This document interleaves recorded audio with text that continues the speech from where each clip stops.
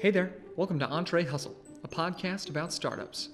I'm your host, Zach Konarska, and our head hustler sat down with Jeff Epstein of Ambassador, that's getambassador.com, to talk about being an entrepreneur. They talk about the good, the bad, and the ugly, the ups and downs of being an entrepreneur. Ambassador is a referral marketing product. Jeff explains more about it and dives into his story. But before we get started, a word from our sponsors. Most startups don't fail because the team has an inability to build a product. Most startups fail because they don't have this pesky thing called traction. What is traction? It's marketplace validation. It's actually having customers. Apparently, it's this wild idea that's been swirling through the tech entrepreneurial atmosphere. Apparently, you need to have customers to have a business. I don't know. It's ridiculous. But if you want to learn more about it, you can go to entrehustle.com/audible. If you go to entrehustle.com/audible, you will get one free audiobook from audible.com. You can choose from thousands of titles, but a quick recommendation, the book Traction. It'll tell you how you can gain customer validation in the marketplace and start with explosive growth for your next project or your next company. Now, if this whole crazy idea of getting customers for your new project freaks you out, this book might be a good place to start. Go to entrehustle.com/audible. Now let's get started with Jeff Epstein. Here we go. My name is Jeff Epstein. I'm the founder and CEO of Ambassador. Ambassador helps companies track and manage referrals. We're a SaaS software as a service, which is a software, obviously a subscription-based software we sell to other businesses. And we're located in Royal Oak, Michigan. Founded the company about 6 years ago, and we've kind of thoughtfully grown.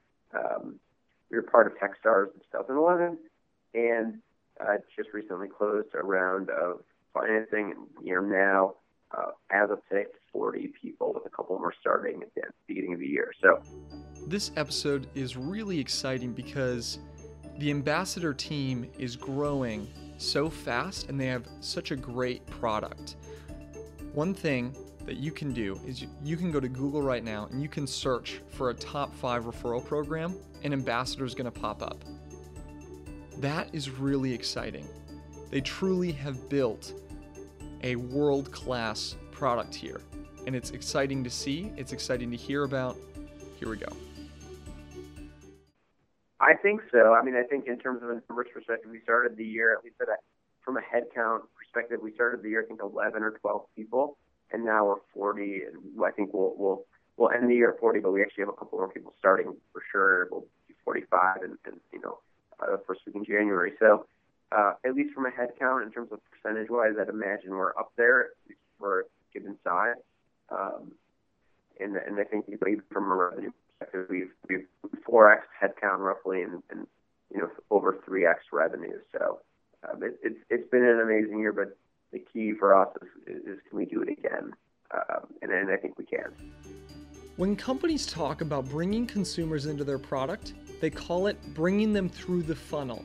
As the website directs you to a sign-in form, as you fill out each field, putting in your name, your email, your password, that's leading you through the funnel. Jeff Epstein and his company aren't trying to optimize the funnel. They're trying to optimize how a consumer is utilized once they've already bought into the product. How can they make a current consumer into an ambassador? How are you interacting with the people that have already converted? So think your customers or the people that you already know. So employees, fans, customers, general advocates. We call them ambassadors. And how are you leveraging the power of those ambassadors? And in one way is certainly referrals. It's intuitive. Referrals have existed forever. The beauty of social and various networks and people being connected is that we can now amplify those messages across millions of people instead of word of mouth being from one mouth to one ear. So we're actually looking and thinking looking into next year and in the future, how can we leverage that post conversion area. And right now it's very fragmented, but again, referrals being a big slice of that. Ultimately, it does draw and kind of closes the loop at the top of the funnel again and bring in leads. But we think, again, there's a lot of opportunity there at this kind of new space in the marketing stack that's not really being leveraged completely. Okay, so there's a lot of opportunity in referral marketing, but why? Why have companies like Uber, Dropbox, and PayPal, who, by the way, is one of Ambassador's customers, why have they relied so heavily and grown so much on the backs of referral marketing? Inherently, when someone is referring, they are putting their stamp of approval on it, putting their name behind it. There are different levels of what you could call maybe advocacy or ambassadorship that someone may have, but absolutely, and I think that is the value. And I think when you take the value of those referrals, of those people vouching, but you tie it to their online presence, it adds this level of accountability that maybe didn't exist before. These social, LinkedIn and LinkedIn and Twitter and Facebook. So if I posted, about a certain clothing, on Twitter, my friends are going to know if they, for example, click on it and purchase it and say, "Hey, Jeff, like that was awesome," or alternatively, that wasn't awesome. So I am inherently accountable to the things that I post, which again for brands is very valuable. It's not just a person hidden behind a screen. You really have, if you want to reach the masses, like you are ideally a person with some level of accountability as well. So that adds to the authenticity of this messages. We keep throwing around the word referral marketing. So let's dig into an example. Let's say you need a cab, but you're frustrated because you don't know how far away the cab is, and maybe paying for it is difficult and frustrating, and you didn't get the right change, and your friend says, "Dude, you should really be using Uber. Check out this app. You can call the car right to where you are, and it'll come get you, and if you sign up right now, you'll get $20 toward your first ride, and I'll get $20. It's a win-win for both of us, and it's a great product." And so you download it, and now you are using Uber. Your friend is an ambassador, and soon you will become an ambassador too. That's all we're talking about here. That is referral marketing at its simplest form. Now, there are a lot of analytics and automation that make this process as seamless as possible, both for you and for the company. Now that we've gotten that all squared away, our head hustler Michael Drew asks Jeff about his first startup, eSparty. That's right, Jeff went to Michigan State University, and his first startup deals with having an online portal and also food delivery? Sure. So eSparty.com was my first real foray into a true business where I actually raised a little bit of money. I mean, this was a couple $1,000s from a few friends, along with myself, and actually built a website. And again, this wasn't me personally. We hired an agency at the time, which was, again, rare to find. There were only, I remember, a handful in Michigan that we could find who could build a website.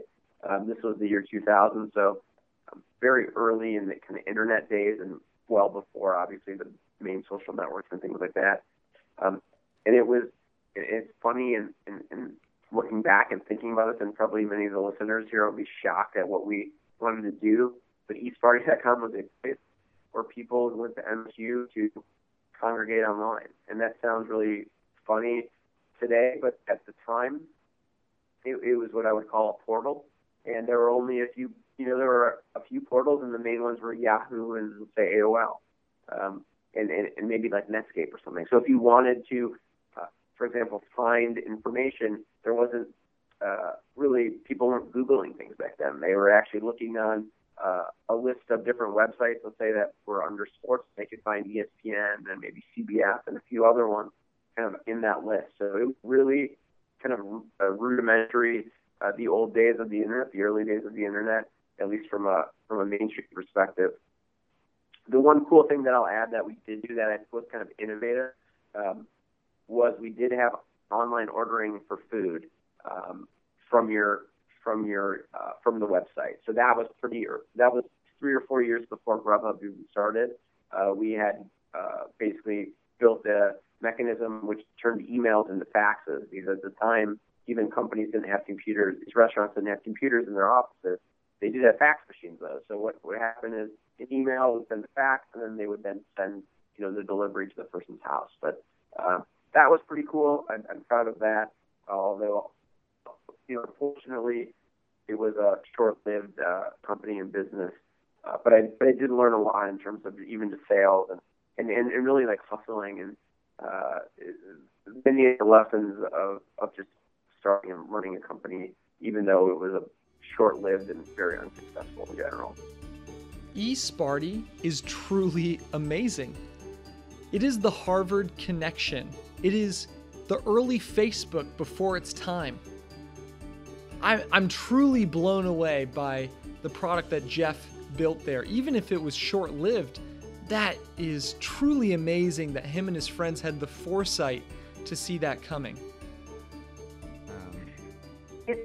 It absolutely was. I mean, I think, again, like what we wanted to accomplish was a way for students to connect, and there wasn't a way to really do that at a broad scale. So there were a couple other websites that I think people ended up using.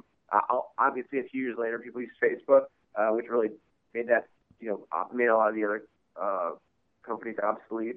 We were not even close to doing what they did, but I think it was interesting to see like the evolution in a short period of time, how much the people's usage of the internet and the ability to have high-speed internet change. Because in fact, the year that we started, the company was the first year that they had high-speed internet in the dorms. So before that, it was actually very rare for people to have internet access that was meaningful, to be honest. So it was the days of dial-up. So it was a while ago. It was about 15 years ago, so it's certainly a long time ago. But it's crazy how much progress we've seen in a relatively short period of time.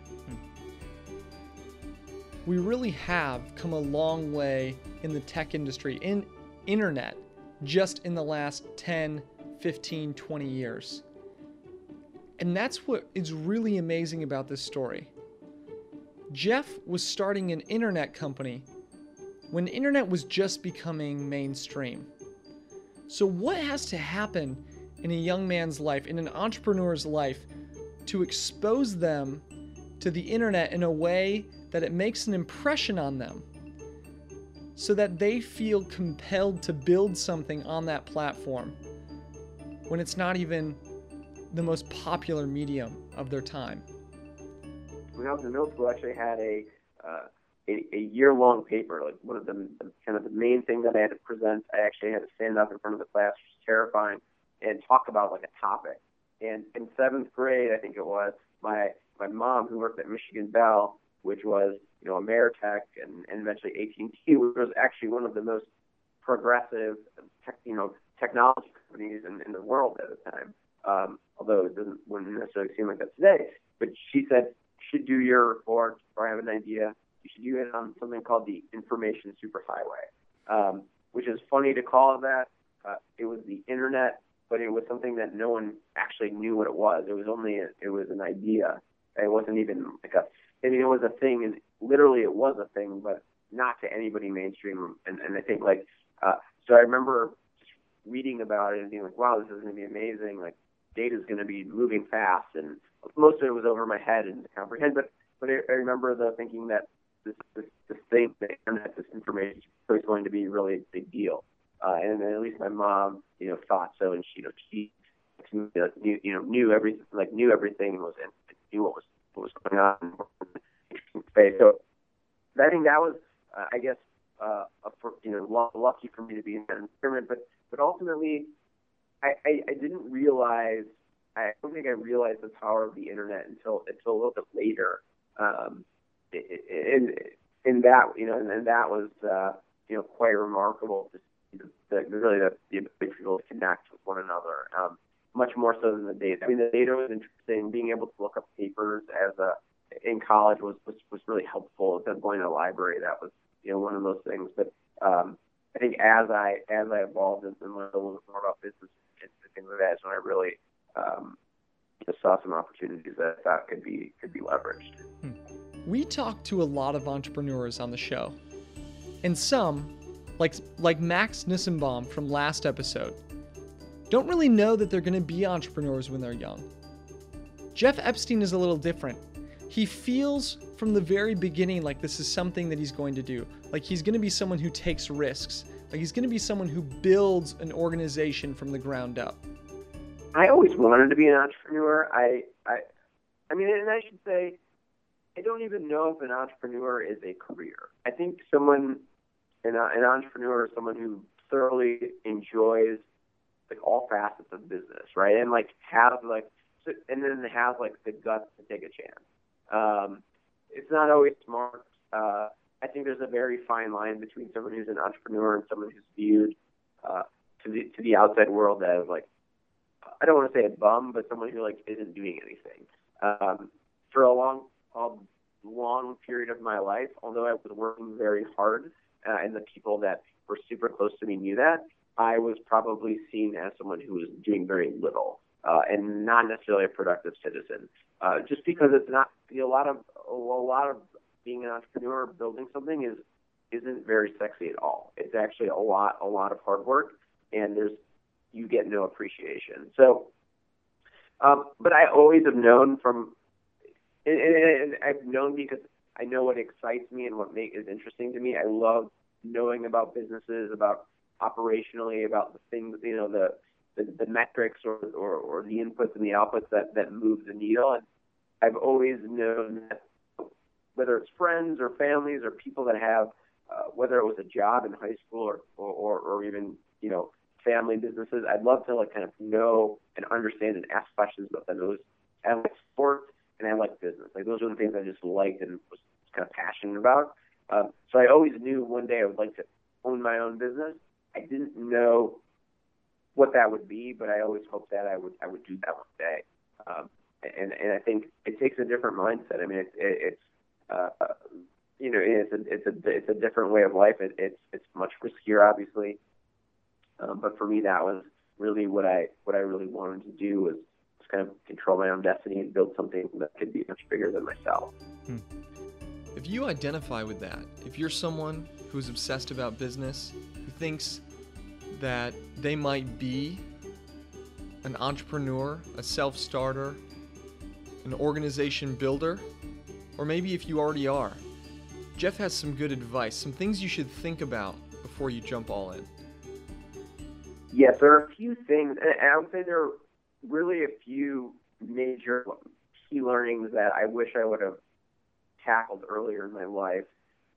And I would say the first one is, and I think luckily this one wasn't a problem for me specifically, but the first one is, it is way harder and way less glamorous than it looks. And that doesn't mean, yes, the risk, there's a risk reward profile, and it may make sense.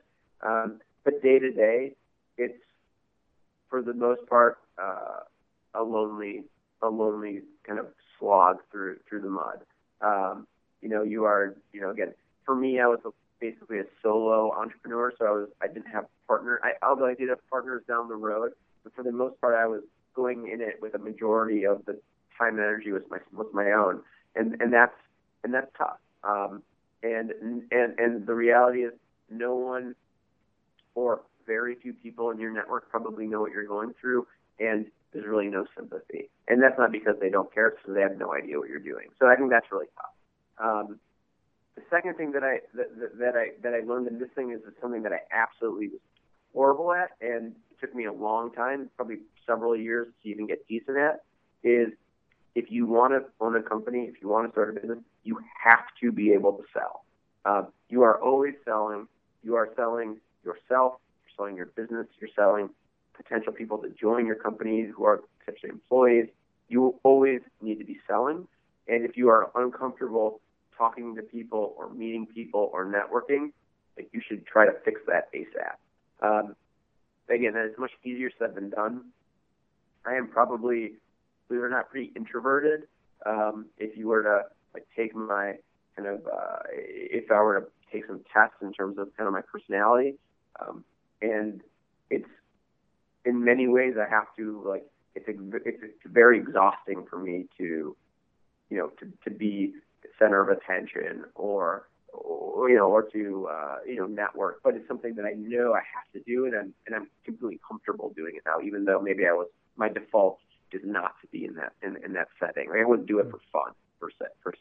And for some reason I thought maybe there was a way that I could, make this amazing company, make all this money, do all these great things, and like not have to like call people or like sell. This is very unlikely. So for me, I didn't know what I wanted to be an entrepreneur. I was really excited about it, but I didn't really know what that meant. And I think number one thing is you have to sell. And then the last thing that I would say is, and this is incredibly tough, you have to have confidence in yourself, because most people are not going to have confidence in you. And again, that's not a knock on whoever you are or whatever you do. It's just the reality that 90% of startups fail, and it takes a leap of faith to start a company, to start a business. It's hard. If it was easy, everyone would do it, and that's like super cliche. But the reality is, there's going to be a lot more haters than people that are rooting for you. And that's tough. And I think those are things that are, kind of tying back to the first point. It's a lonely time to do that. I mean, if you have 10 partners, maybe not, but it's one of those things where, it's very glamorous, and people, look back and say, wow, you've done all this amazing stuff. And, for 4 years or 5 years of it, it was pretty not amazing to people. You know what I mean? Like, now it's great. And it looks great, but for a long time, people probably didn't think that or didn't even know that I had a job, So, and that's okay. Like, I was comfortable with it. But it's, sometimes for like external pressures, like my wife was fine with it. Parents were, I think, okay with it. And then you see validation along the way. Maybe there's an article and they're like, oh, my son actually does have a real job. But for a long time, my good friends that I grew up with would be like, I actually don't know what you do every day. Basically saying, like, I don't even know if you have a job. And then, like, yeah, it's funny and people laugh it off, but like, ultimately, those are tough conversations to have. People like, thinking that about you sometimes. So you have to have a thick skin and have confidence that what you're doing is right, and whether or not like mainstream, the mainstream, kind of, your regular circle of friends or people that know who you are, they maybe may not think that. Real quick. Remember last episode we talked about business incubators? Right now Jeff is going to talk about getting into a business accelerator, which for our purposes are remarkably similar to incubators. Alright, looping back in. Jeff talked about needing thick skin, having confidence, so our head hustler Michael Drew asks him about a time when maybe he didn't have so much confidence or felt a little insecure in meetings. Getting into Techstars in New York was huge validation. It was an amazing inflection point for me as an entrepreneur, knowing that someone was believing in what I was going to do or what I was attempting to do. And going into fundraising there, it was incredibly challenging. We were probably the least interesting company from kind of, talking to my peers and seeing what they were getting and feedback and hearing. It was incredibly stressful. I remember my first meeting with an investor who has a well-known fund that was, a kind of super angels, maybe we'd call them now, or those, micro VCs who has hundreds of startups. And I, stuttered and kind of rambled my way through the meeting. It was terrifying. I completely was uncomfortable and did horribly, and I felt horrible. And that probably happened 10 more times before I even got a little bit better. What I would say is, and I think those examples exist. I mean, I think the good news is I'm much more confident in myself now. I know that I am the expert of the product that we sell, of the market that we sell to. I've been doing it for long enough. I feel comfortable. I may not have all the answers, but I feel good about my responses typically. But that took years of being wrong, and I'm still wrong, and I just think I cover that up better now. And I think the thing that I've learned is that this is one of the most valuable pieces I got from Texas. And this is one of the things that you're doing as entrepreneurs, which is awesome, is that you realize what makes entrepreneurs successful usually isn't their intellect, per se. It's not someone who knew something that nobody else knew. Like that happens once in a while. But what you find is you hear these stories, and again, I bet you hear these all the time. It's someone who freaking just was willing to work harder and sacrifice more and take more chances than somebody else. And you figure it out as you go. There aren't any books to building companies. There are certainly some guides. There's certainly some and ideas that make sense. But you learn through your mistakes. You become a better salesperson by messing up 10 times or 100 times. And you raise money and learn to talk to investors by getting embarrassed, unfortunately. And maybe they're not going to make fun of you per se, but they're going to tell you we're not interested and you're not a good fit or it's not the right time. And really what that means, to be honest, is we're not going to invest in you. When you're looking at when you're in an early stage on money, it is absolutely personal. And I just had this conversation with somebody yesterday. It is 100% personal. They are not willing to bet on it. And you have to be willing to bet on yourself, even when other people say no. And for me personally, it's been a chip on my shoulder that I'm, I guess, proud of, is that I'm partially motivated to prove that, the hater's wrong, the doubter's wrong. And there are many of them in this community. There are many of them in obviously in the world. But I met with them face to face at Techstars, and they backed other companies, and many of those companies aren't alive today, and we are. So it's not like I'm not looking to rub anyone's face in it, but it also motivates me to wake up and work harder, stay up later, and do the things that, again, aren't very glamorous, but will hopefully push us forward. So how did Jeff actually end up at Techstars? It was certainly challenging to get into. At the stage of our company, we had products, so it was. And just a quick background on the company itself. We had outsourced the original development of Ambassador. It was called Deferral at the time, and it was an in-house affiliate management platform essentially. So it was, we kind of modified kind of our pitch and modified the product, but it was similar to what we do today. And obviously we rebranded to Ambassador, of course. But we had an actual product, and had myself and I had an outsourced development team, and I had a couple very early employees when we got into Techstars. So we were like 3 people with one other person that was remote. So it was a 4-person team. We were thousands of revenue per month, let's say, or thousands of revenue per year. So very early, like hundreds of revenue, maybe a couple $100 in revenue per month. So basically almost no revenue when we got in. The bar to getting into Techstars was certainly high, and I can tell you what I did well was I networked with some people, and it was really through luck and happenstance, but I connected to some one of my mentors and a good friend of mine, I think Jason Baptiste, and he was in Techstars New York the year before I was in it. And I became close with him. He really helped get me into Techstars. And one of the ways that we got in was through a personal referral, an introduction.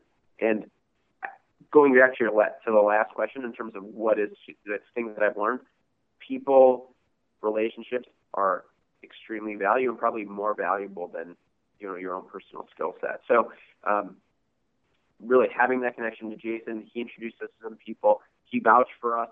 Himself being a successful company was a huge way to get us into the door, get us into a meeting, and then ultimately we helped close the door and make it happen. So it was really valuable.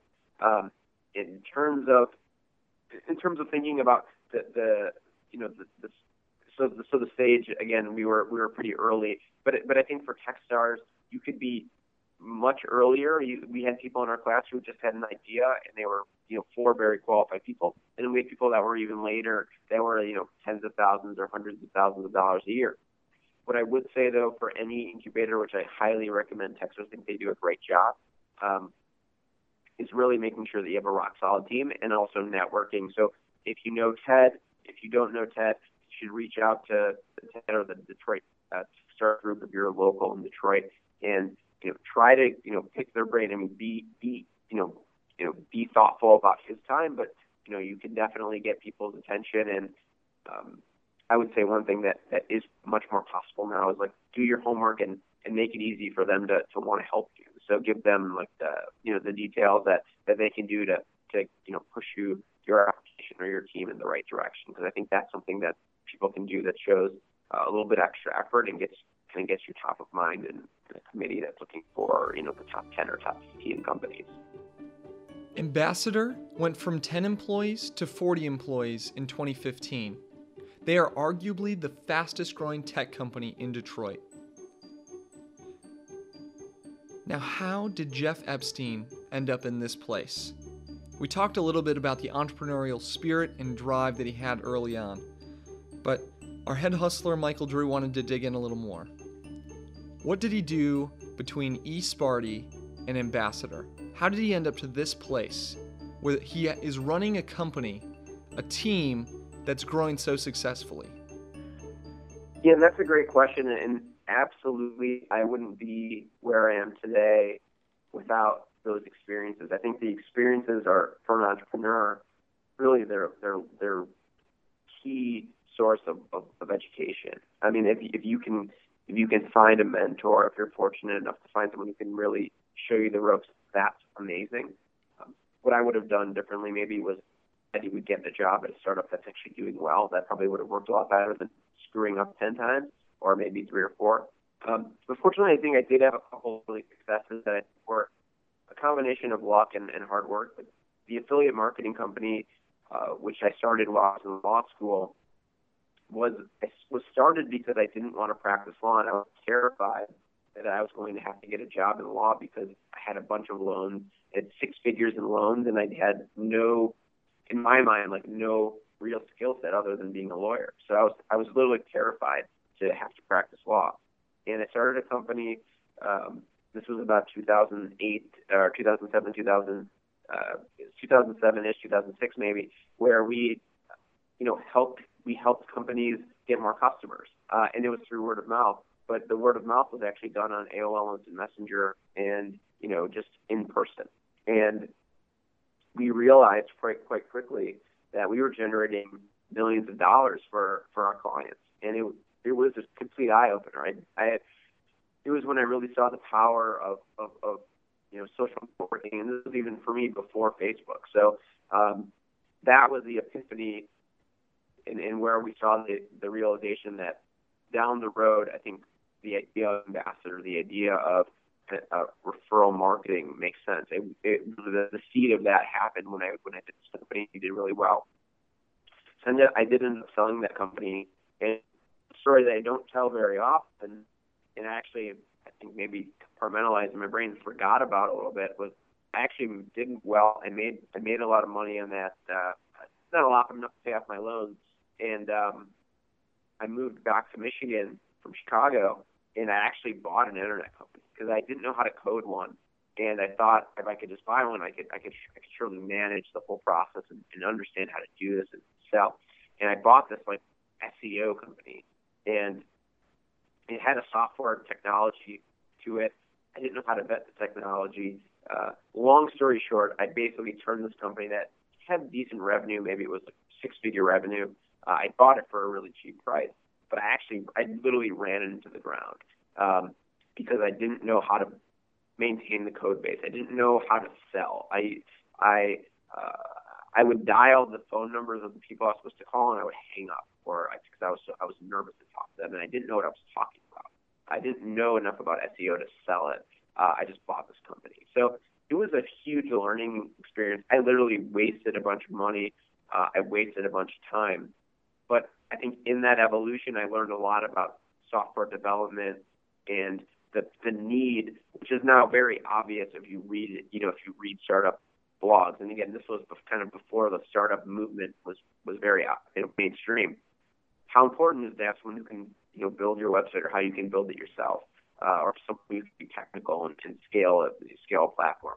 I totally overlooked that, and I never even thought about it, or not enough to make me think twice. And it cost me a lot of time and money and energy, and I unfortunately ran that company in the ground. And but I think again it helped me learn a lot about myself and about businesses and about being comfortable in selling and trying to hire people, because I went through them. I almost got an investment and ultimately failed, which was great. I mean, in hindsight, that company never would have succeeded in the form that we had. But it was a wake-up call in terms of how to run a business. I needed to do things differently, and I needed to act in a different way, and certainly be more professional and thoughtful as I wanted to grow. Jeff Epstein is a humble guy, so he says things like, I sold out and made some money and, covered my student loan debt and went and bought another. He went and bought another company and covered 6 figures in student loan debt. We aren't going to let this one slide by. What is this company, Jeff? It was neat, and for a little bit of context, it was I had 4 partners in the company that we started. I was essentially I did most of the work, but we all had different functions. And for me, I was graduating law school. Our affiliate marketing company was in the poker space, and during that time, before I sold, poker was fairly legitimate. I mean, I would say similar to what daily fantasy is today, where it's pretty well accepted and advertised on TV and things like that. And during the time that we owned the company, there were some laws that changed and became more of a gray area. Again, similar to kind of what we're seeing in daily fantasy. So I kind of sold near the bottom. It was nice. We were making lots and lots of money for a period of time. Enough for, it was split 4 ways. It wasn't crazy, but in terms of the dollars that we could comprehend, being a kind of a poor law student, it was enough to pay my rent and to live a meager, lifestyle as a student. And when the laws changed, the value of the company went down considerably. I realized that it was best that I could just take, my profit, pay off school, and ultimately sell to my partners. So it wasn't quite like the celebration or anything that maybe it could have been. I think if I would have sold a couple months earlier based on those numbers, it would have been a pretty meaningful chunk of change. It wasn't a small amount, but it wasn't life-changing even for a poor student. But what it was it was a little bit of validation, and it was certainly enough of a cushion to allow me to not have to take a job at a big company. I mean, I think I moved back to Royal Oak, and I bought that one company that I ran to the ground, but I also did some real estate investing. So I really was trying to kind of almost find what I was good at. And I think I don't know if I knew. I wanted to do something. I wanted to be entrepreneurial, but I didn't really have a lot of guidance and mentorship, because again, the startup community didn't really exist, and I didn't know even what a startup was, especially as it is mentioned today. So for me, I was really searching for something to do, and luckily, eventually I kind of stumbled into, I think Ambassador was was one of the ideas that I had kind of kicking around in my head. I started that, and I got the validation from Techstars, and then, we've been kind of on that journey ever since. In summary, Jeff starts a company, Jeff sells his share of the company, Jeff buys another company and runs it into the ground, and here we are at Ambassador. Now, what I'm thinking is that is one heck of an up and down cycle. Our head hustler, Michael Drew, asks Jeff, how do you manage the ups and downs of being an entrepreneur when you can hit such highs and such lows in such a short period of time? Yeah, I think my biggest feedback and advice, and I would say I agree with that. I think that's pretty typical, and makes me feel, sad in a lot of cases for people that really have a goal or a dream to build something is, the key is being able to subsist on a very small amount of money. It's one of the reasons why it's a great time to start a company, and we see so many successful companies built while people were in college, because their life is already paid for typically when they're in college, so they have some slack in their schedule to build something, right? Or they don't have to worry about a roof over their head. I would say the reason why people typically fail or give up is usually because of money.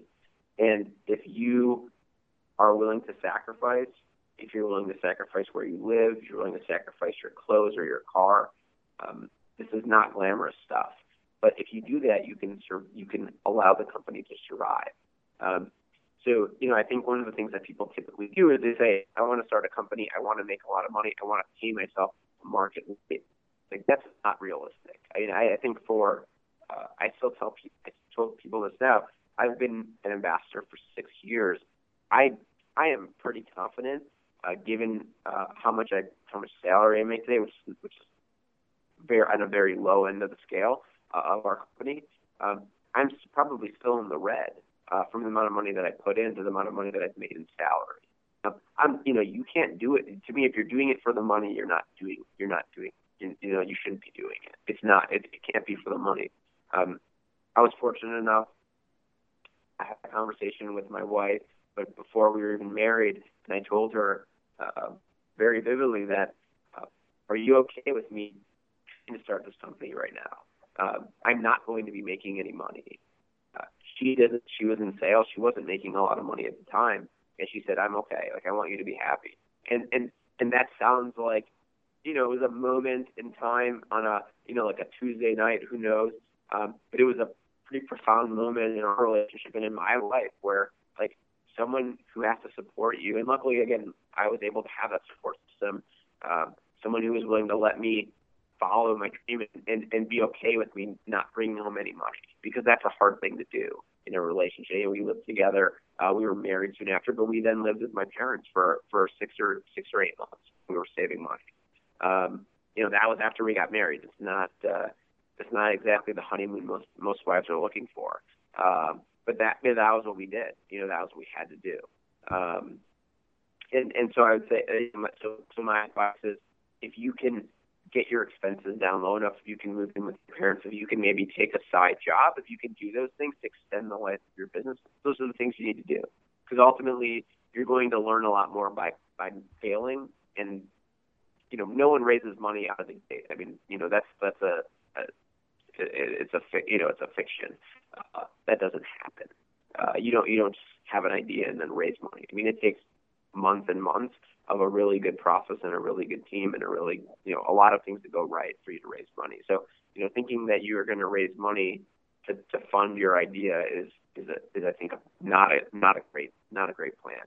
So that was a super long answer, but that's kind of my thought process on it. And I think generally speaking, like, my advice would be, like, hopefully, like, if you're willing to sacrifice, like, you can do it. Like, I don't think it comes down to, like, intelligence necessarily, or I think I'm just a normal guy that, like, is willing to work really hard to sacrifice a lot.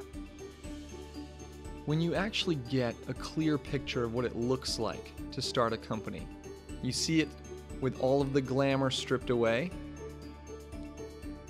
you realize that you really need to love what you do to be someone who founds a company, who starts a project like this from scratch. Jeff also thinks it's important that you have help along the way. And he thinks that help is much more accessible than you might think. The one thing that I think is really, really awesome, and I would actually tie this into, like, something that I've learned, is that entrepreneurs love what I think almost universally love what they do. And I think what's really awesome about that is that they're also really willing to help other entrepreneurs. And, in your case or in my case, wanting to help you, but even being, like, available. Like, I think what you'll find is that entrepreneurs, when you ask them for a favor, as long as you kind of ask them in a way that makes it easy, you'd be surprised how often they say yes, even people that are really busy. And so I think, like, that's, personally, some feedback, and just to answer your comment, I think, like, you will probably be surprised at the rate at which people will be willing to spend an hour with you. And I think you can even, again, if you want to look at and try to get a hold of somebody who you think, oh, I can't, they wouldn't want to talk to me, I think like you'd be surprised. And I found that in my life too, as many times reaching out to people that are way more successful or have no business, in my opinion, spending time with me. I found that to be really neat of entrepreneurs in general, that they're really willing to help, especially if you make it easy for them to help you. I think that is a really important detail. And my call to action here is, if you are an entrepreneur, you should make yourself more available. Do something today to make yourself more available to up-and-coming entrepreneurs, whether that be volunteering at a university program, a startup competition, or providing a little bit of time to get coffee, setting aside office hours, something you can do to really open yourself up to helping some of the young up-and-coming entrepreneurs. Now, if you aren't an entrepreneur, if you're one of the up-and-comers, then put a little effort into finding some advice, finding someone to sit down with you, maybe a mentor to help you out. Send an email, go visit a company that maybe you didn't have the courage to do before. Go make it happen. Now, this concludes our interview with Jeff Epstein. You can go thank him for being on the show, for all of the great input he gave us today, by going to Twitter and tweeting at him at Jeff_Epstein. Also, in the show notes, we're putting a link to the Wayback Machine so that you can see E. Sparty in action. Also, if you want to learn more about Ambassador, you think it might be a good fit for the company, go to entrehustle.com/ambassador. Did you see what I did there? I just became an ambassador for Ambassador. Next week, we'll have another great episode for you. See you then.